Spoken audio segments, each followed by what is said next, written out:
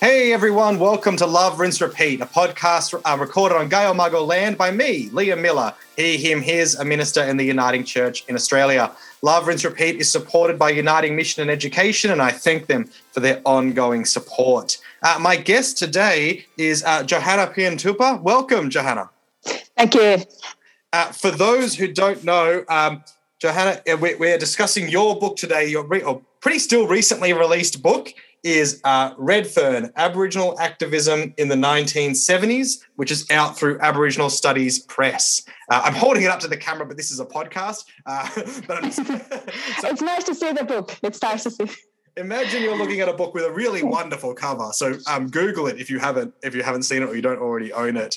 Joanna, let's just, maybe before we get to the book, just a little bit about yourself, what your kind of day-to-day is, what your teaching and professional life looks like, just as a way in before we to get us toward the book. Yeah, sure. So I guess I grew up in Finland, so I'm a settler migrant in Australia, but I've now been here for over 20 years permanently. And I work at UNSW, at Nuragili Indigenous Studies, where I lecture in Indigenous Studies, and I'm a historian by background, academic background. So that's where my book comes from. I work there, do research, but also teach courses in Indigenous studies in gendered identity, and also particularly political history and Indigenous history is my focus area. Yeah, thanks for that. So then I guess the book, how did the idea first come to you that this particular place, this particular decade, how did it kind of come about that this is something you were going to spend a bunch of time researching and recording? Sure. I've started sort of learning more about Australian history and particularly Indigenous history. I had been a backpacker to Australia, and that's how I kind of first came across with it. But when I was an exchange student, and then as I was reading more and learning more, I realized that this was an area that there was not much written about. A lot of research ended up in the sort of tent embassy, and also focused on the demonstrations and the public protest. And a lot of sort of when you kind of do reading and you do research, and you always end up in the same place. So I ended up always ending up in Redfern, which made sense also because I was in Sydney, so it was convenient. And I was also guided by some sort of senior academics here, like Dr. Wendy Brady, who I worked with in the beginning. So I realised that there was not much work on the organisations, and yet they form such a significant part of the history of Aboriginal activism, and also still today play a really important role in Aboriginal affairs in Australia. So, and it was a very exciting period, 1970s in Australia, in the world, but also in inner city Redfern. So, yeah, it just drew me. Yeah, and thank you for that. And I think, exciting definitely comes across as you through the book, as you chronicle what was happening. Yes, both in that broader social and cultural changes, and we'll get into a bit of that, but particularly even just the organizations and groups and individuals that you're focusing on. There is this real feel of excitement and possibility that's emerging in the stories being told in the book. So I guess, in terms of the broad, we write a book, so often, as you say, you're drawn to it, it keeps coming up, and we want to pull these strings as academics and historians. It's that learning of pull the strings and see what keeps coming. As you started to form it and started to send it out into the world, I guess, what were some of the hopes you had for putting this book together? Some hopes you felt that when people start to pick this up, what were you hoping people would really experience and feel and be led toward? Yeah, definitely that excitement and the way that the hope that was in the area and in the air, in the atmosphere at the time. I really wanted to be able to capture that, and so much was going, and so much hard work, so much creative thinking, innovation, and very brave activism. But also, I thought it was very important to highlight that strong Aboriginal history, the continuing Aboriginal history in Redfern, in inner city Sydney, that is continually undermined in sort of wider discourses, where still in Australia today, Aboriginality is seen as something that doesn't necessarily belong to in the city, but it's something that exists outside cities and away from settled centres. And also, to justice to these organisations and the activism and the achievements that they made, and really also all that work that went to these organisations and setting up the legal service, the medical service and so forth, and all the supporters that came together. So the sort of wider networks and the, as I like to call it, the multifaceted phase of activism at the time.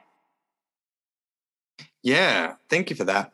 So one of the key things that the book kind of sets up early is you're going to look at a series of organisations within Redfern that were being established in Redfern in the 70s as a way of showing, I guess in some ways, how the larger demonstrations of the time, and particularly, let's say, the Tent Embassy in Canberra, how those are related, how those are so interconnected, that what was happening in terms of establishing these community organisations, these legal groups, the medical services, childcare, the theatre, all were kind of almost working to the same ends and creating, almost the ecosystem in which these demonstrations and the embassy emerge from. That sometimes the focus is just on what's really up front in that public thing and not seeing the work that was happening in the community that was forming that made it possible. So can you talk to us a little bit about how, you see this interrelationship, interconnectedness between these kind of organizations and the community around them, and yes, those kind of demonstrations.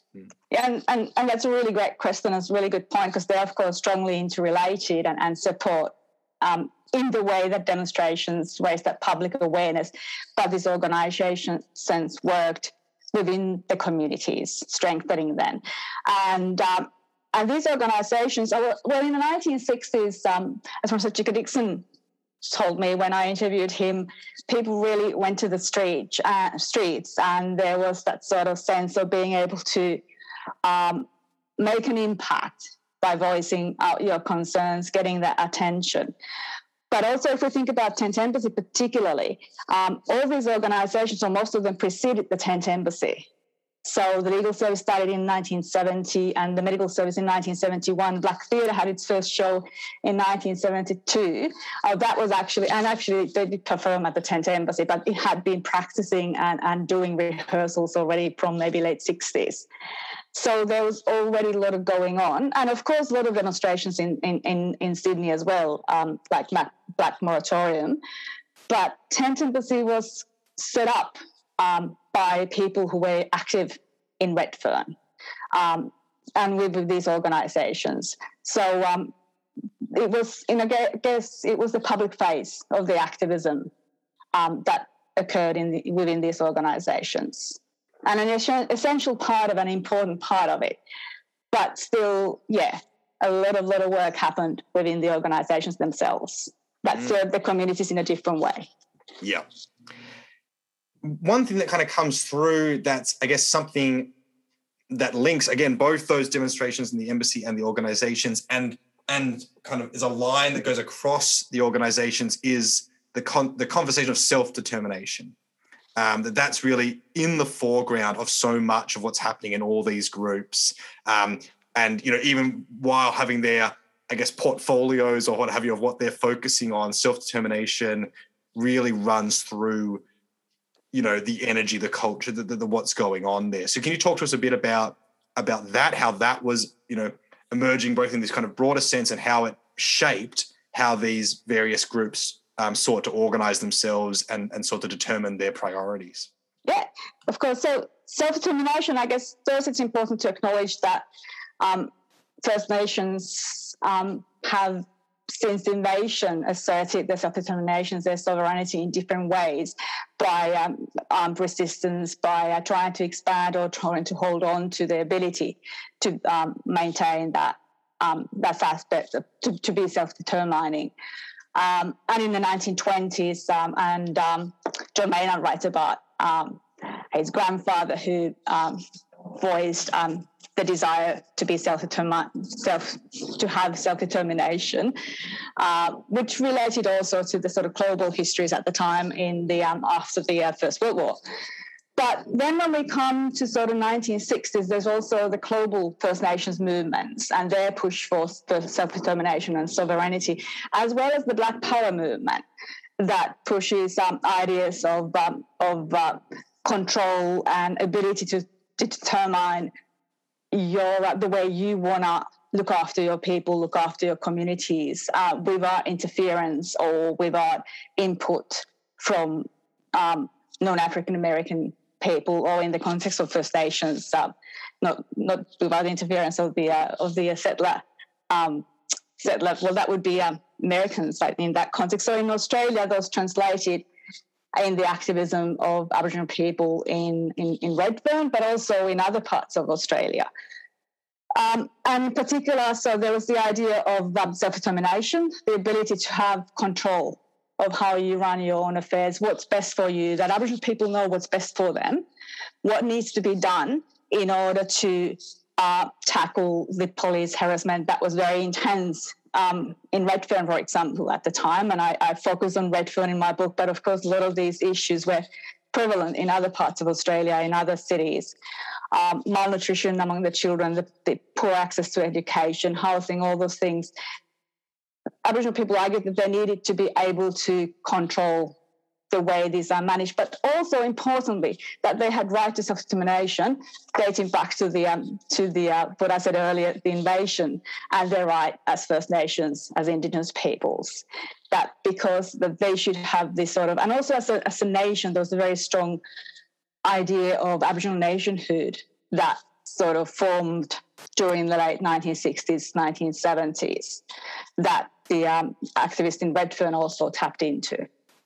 And that, so self-determination was elemental in many different ways, but really it played out in the sort of a sense of need to have Aboriginal control, which is justified by the idea of First Nations rights to self-determination. Yeah, thank you for that. That's really helpful.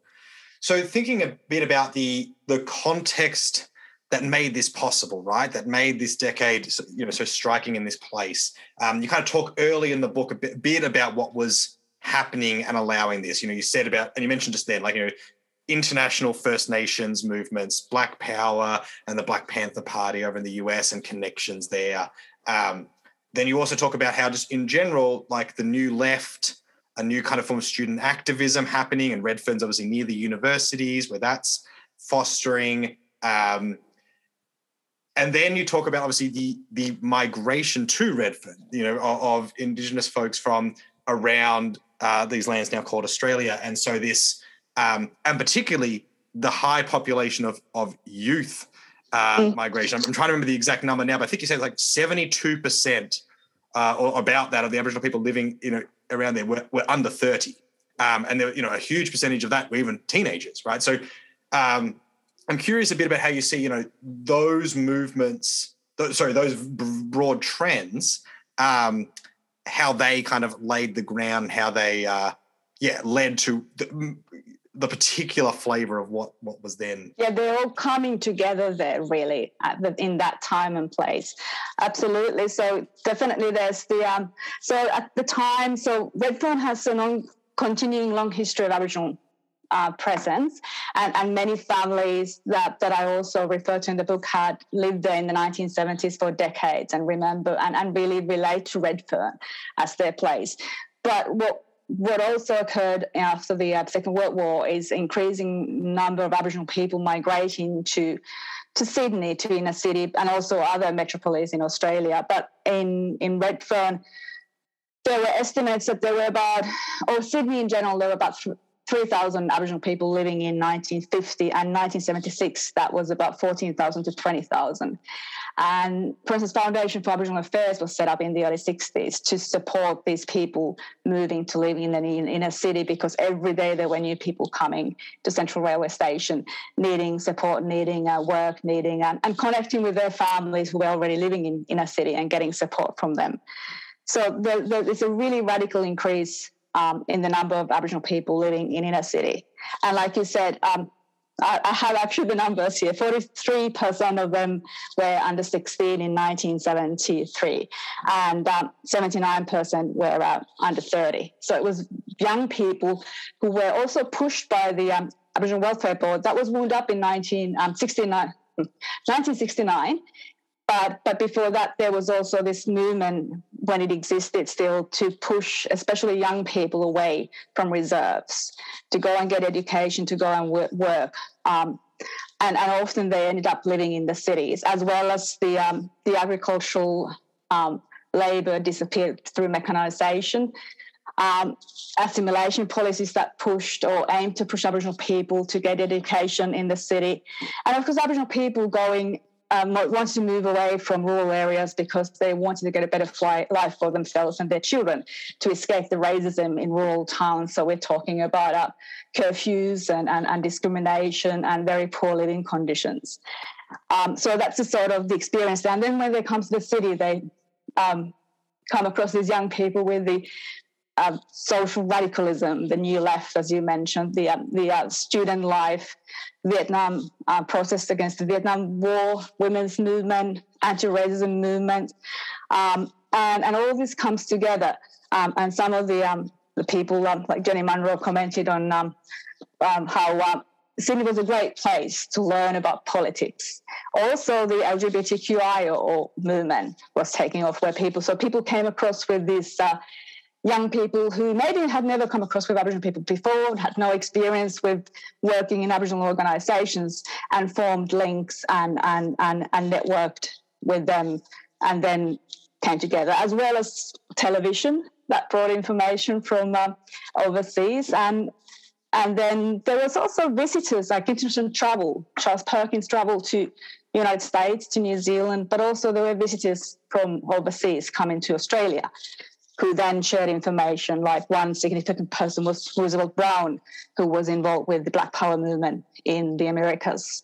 And so there's lots of things come together that then influence these organizations, but also, I guess, create or facilitate, make it possible for them to operate, to be established and then continue the operation, because you really need that support as well as the strong Indigenous initiative and work that went into them.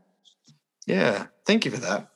So the chapters are kind of broken down with individual focuses of groups. So the Aboriginal Legal Service, Aboriginal Medical Service, there's one on the Black Theatre, on women's childcare and women's programs, and housing and land. Yeah.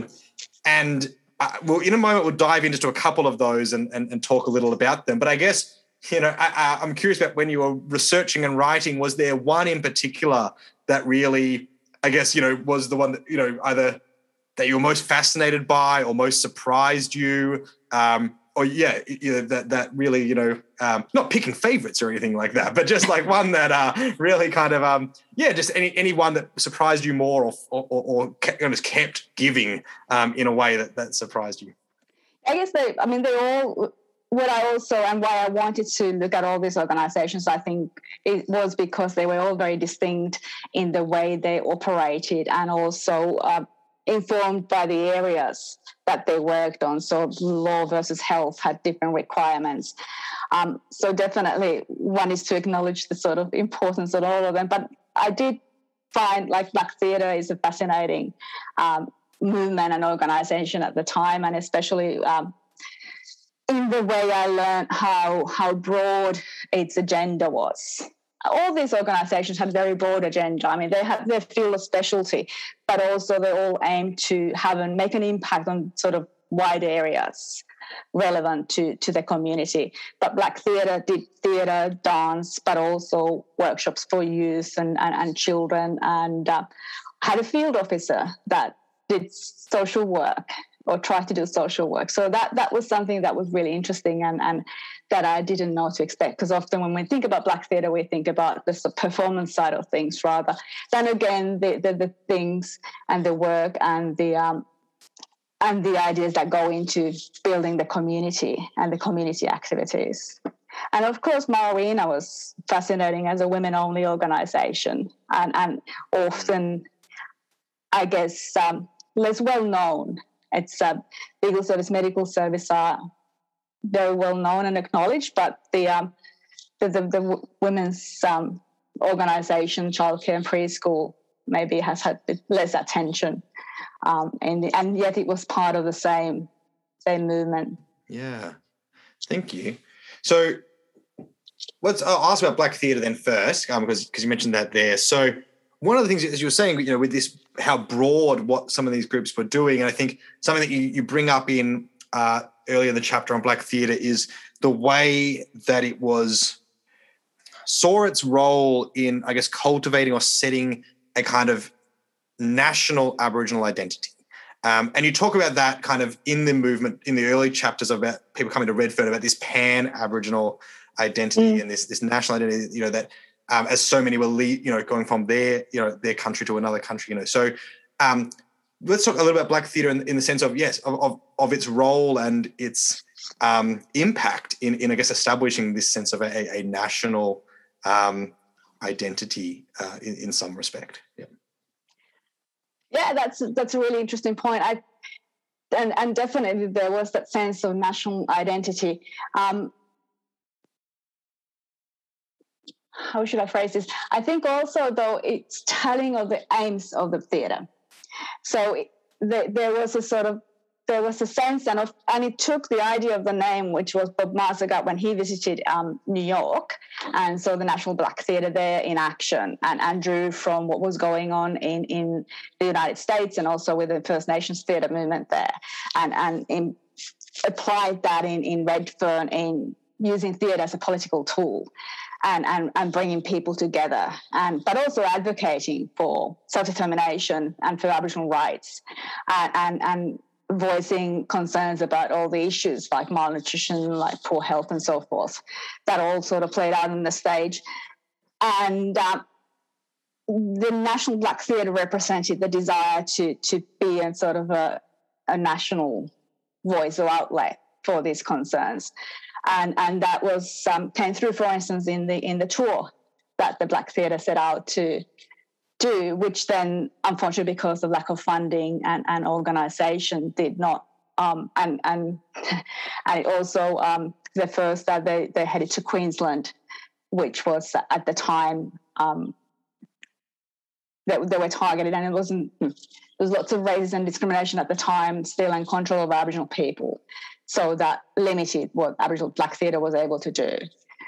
But also it's important to be aware that, for instance, Aboriginal people in other parts of Australia and Northern Territory, Western Australia, might not have been aware very actively what was going on, and might be critical of the inner city people's attempt to sort of represent the whole nation. So that's something which we then see to shifting in the late 70s and 1980s, when there's a more sort of developed, the localised identities gain strength, and the idea of like the Wiradjuri nation and so, which exists there. But at the time, there was not yet way to talk about it. Yeah, thank you for that. That's really helpful. So the Aboriginal Legal Service is actually the first cab off the rank in terms of the organisations you focus on. And I think what's so important, particularly I think reading it in this year, or last year and this year, as people are reading it, when police violence is really front and center on the agenda of a lot of the anti-racist work that's going on, and police abolition becoming in as an important part of that conversation, is the ALS emerging very much out of responses to police violence. And obviously in the chapter you then show how it is, like all these things, expands and becomes really quite a large brief in terms of what it's focusing on and trying to achieve. But I guess starting with that about its emergence out of in an attempt to respond to a real crisis, because as you said, a lot of those young Aboriginal folks have left rural places where they're experiencing racism, only to be dropped into another whole other kind of racism again, and violence from government and police. So yeah, talk to us a bit about the kind of the starting of it in a response to that, and then maybe we can talk a bit about where it expands to. Yeah, so the police harassment and violence was relentless in Redfern, and there's records from 1960s of, for instance, Ken Brindle going and trying to advocate for Aboriginal man who was shot by police at the Newtown station, and how he ends up being assaulted. So it was very hard for Aboriginal people to seek justice against police violence, which was supported by the government, and there was. I had a blank. There's a special squad that, like a riot squad, that was brought into Redfern in the 70s. So it wasn't the local police who always even dealt with Aboriginal populations. That was targeting Aboriginal people and enforcing an unofficial curfew, so that any Aboriginal person who was walking on the streets of Redfern after 10 p.m. or so was automatically arrested, or bringing in the police wagons outside pubs such as Clifton and Empress that was frequently visited by Aboriginal people, where they met each other, came together, where people came when they came to city first to see if they could come and meet any relatives. So the police would wait outside the pub after the closing time and just put people straight into the police wagons. And it's also really telling that when Aboriginal people, when Aboriginal legal service started to sort of take form, and some law students from Sydney University, Peter Tobin and Eddie Newman, who had connected with the Aboriginal activists Paul Cole and Gary Williams and Gary Foley and Isabel Coe and so forth, they invited Hal Wooten, who at the time was Dean of Law at UNSW, to join them to in a pub to witness this. And Wooten made the comment that having these people observing police arresting and treating Aboriginal people very violently, it didn't stop the police at all. Like, there was no sense that this was not something they should be doing. And that was partially because there was no way that Aboriginal people could seek justice. They had no legal support available to them. And that was also really important, I guess, in strengthening the sense of Aboriginality in the city, in the way that they were treated, and how the police and how the city in general tried to, as that kind of sort of sorry, that was poor phrasing, but how there was a sense that Aboriginal people were out of place in the city, despite all the support networks, but there's also very strong resistance towards their presence in the city. That played out particularly in the context of the police violence.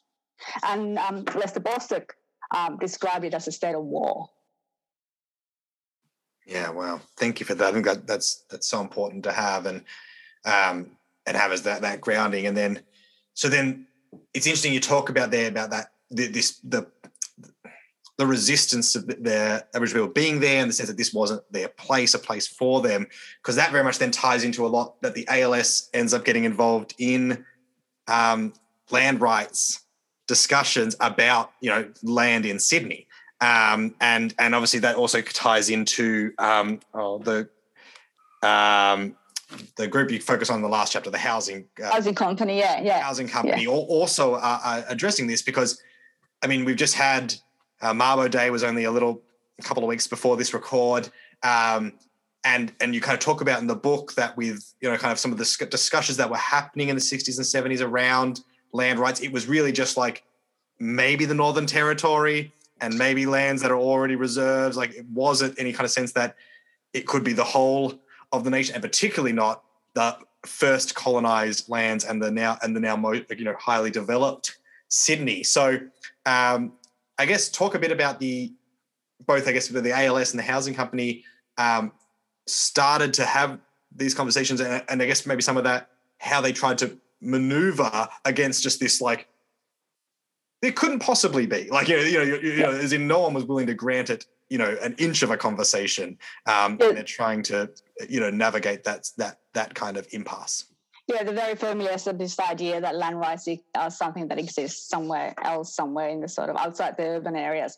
So legal service, and initially there was a sort of, I guess, the expectation, let's wait and see what happens with the Northern Territory land rights legislation, an expectation that would then expand to other parts of Australia, and particular as long as Gough Whitlam was in power since 1972 and till 1975, because that's something that he had promised to Aboriginal people. At the Tent Embassy, for instance, self-determination, land rights are the issues that were pushed for.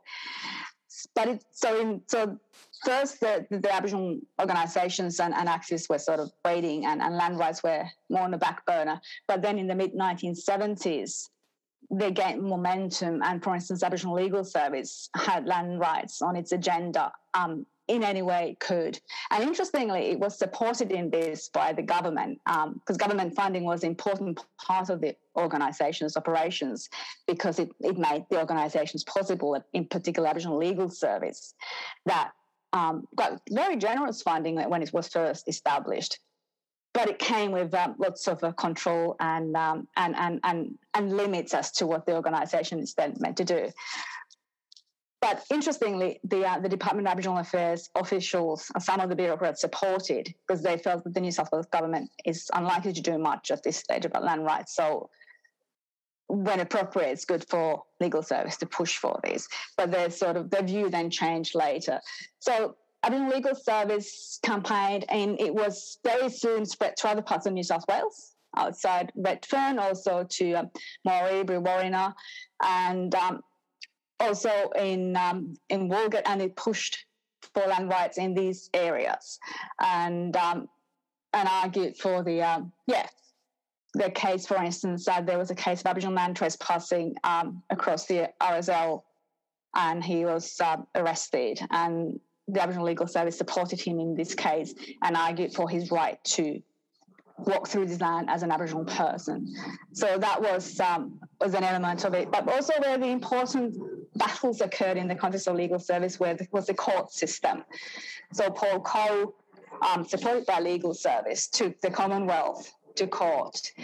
And you mentioned the Mabo Day, and I guess the most relevant would be the 1979 case, Coe versus Commonwealth, where he challenged the Commonwealth and argued for basically challenged the idea of Australia's terra nullius that had this legal fiction that had been established, and challenged it and argued that Aboriginal people were sovereign people and the land was taken from them by conquest, and this should be recognised, their right to land and their position as the First Nation should be recognised by the courts.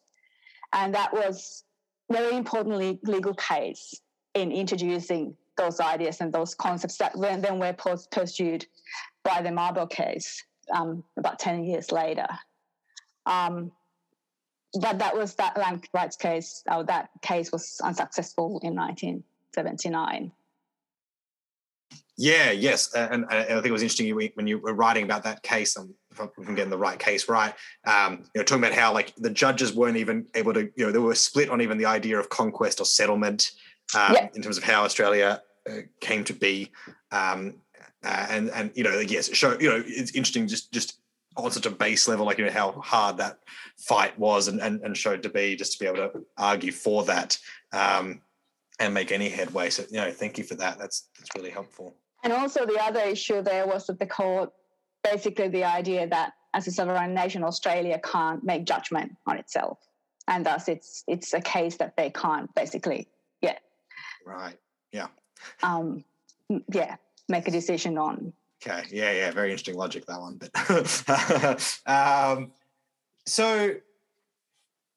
it was interesting to think, like, the 70s always feel like, I think, it's that classic thing of we don't realize we're 20 years past the year 2000. I shared a joke a while back that was someone else's joke, which was like, oh, I need to find a source, this one's 30 years old, it was from the 70s. And then you realize, no, it's 40 to 50 years ago now.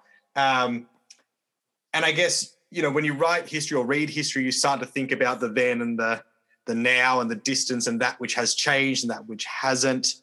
And again, like reading it in this last year, I mean, obviously, you were writing it before the, resurgence of protests that were kind of happened midway through last year and ongoing. And, we still know that the response to the Royal Commission of Deaths in Custody is non-existent. There's still such high levels death, still such high levels of gaps in all those measurable social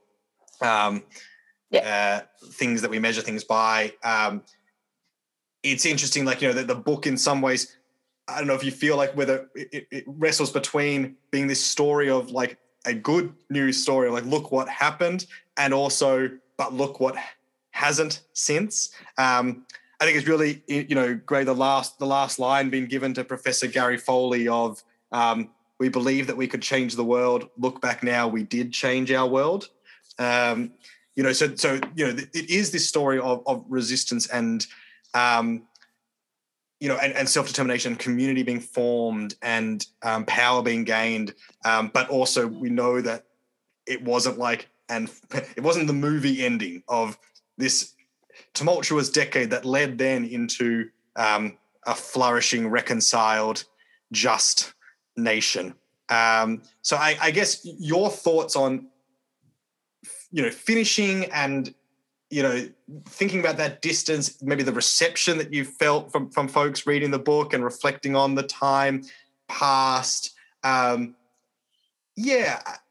not quite formed a full question here, but essentially this sense of that 40 years to 50 years like between the book and now, and the legacy from this decade, the promises, some fulfilled, some unfulfilled, the trajectory, some maintained, some, because of lack of resourcing and everything else, not allowed to continue. How do you feel? How have you felt people reflect and respond to the book, thinking about the gap between then and now? I've been very pleased to get very positive feedback in the sort of the in terms of the way the book highlights the importance of this decade, and I guess reminds us about all the achievements that were made and all that hope that you mentioned in the beginning that was in the air, that we can change these things, we can make things work out, we can improve all these housing, health, all these issues, and it's possible, and also the hope for self-determination that was in the air. So. And all the work that went into it. So that's really important to remember, and what was achieved. And that's so today we have Indigenous lawyers, Indigenous law professors campaigning for Aboriginal rights. Like when legal service was first established, it relied, the support's important for all sorts of reasons, for consciousness raising, to get resources, but also there was reliance on non-Indigenous professionals, because there were people studying law, like Paul Cole, Gary Williams were law students, but they were not practicing lawyers that were Indigenous yet. So there was this reliance, and that's not the case anymore. So there are improvements, there are changes.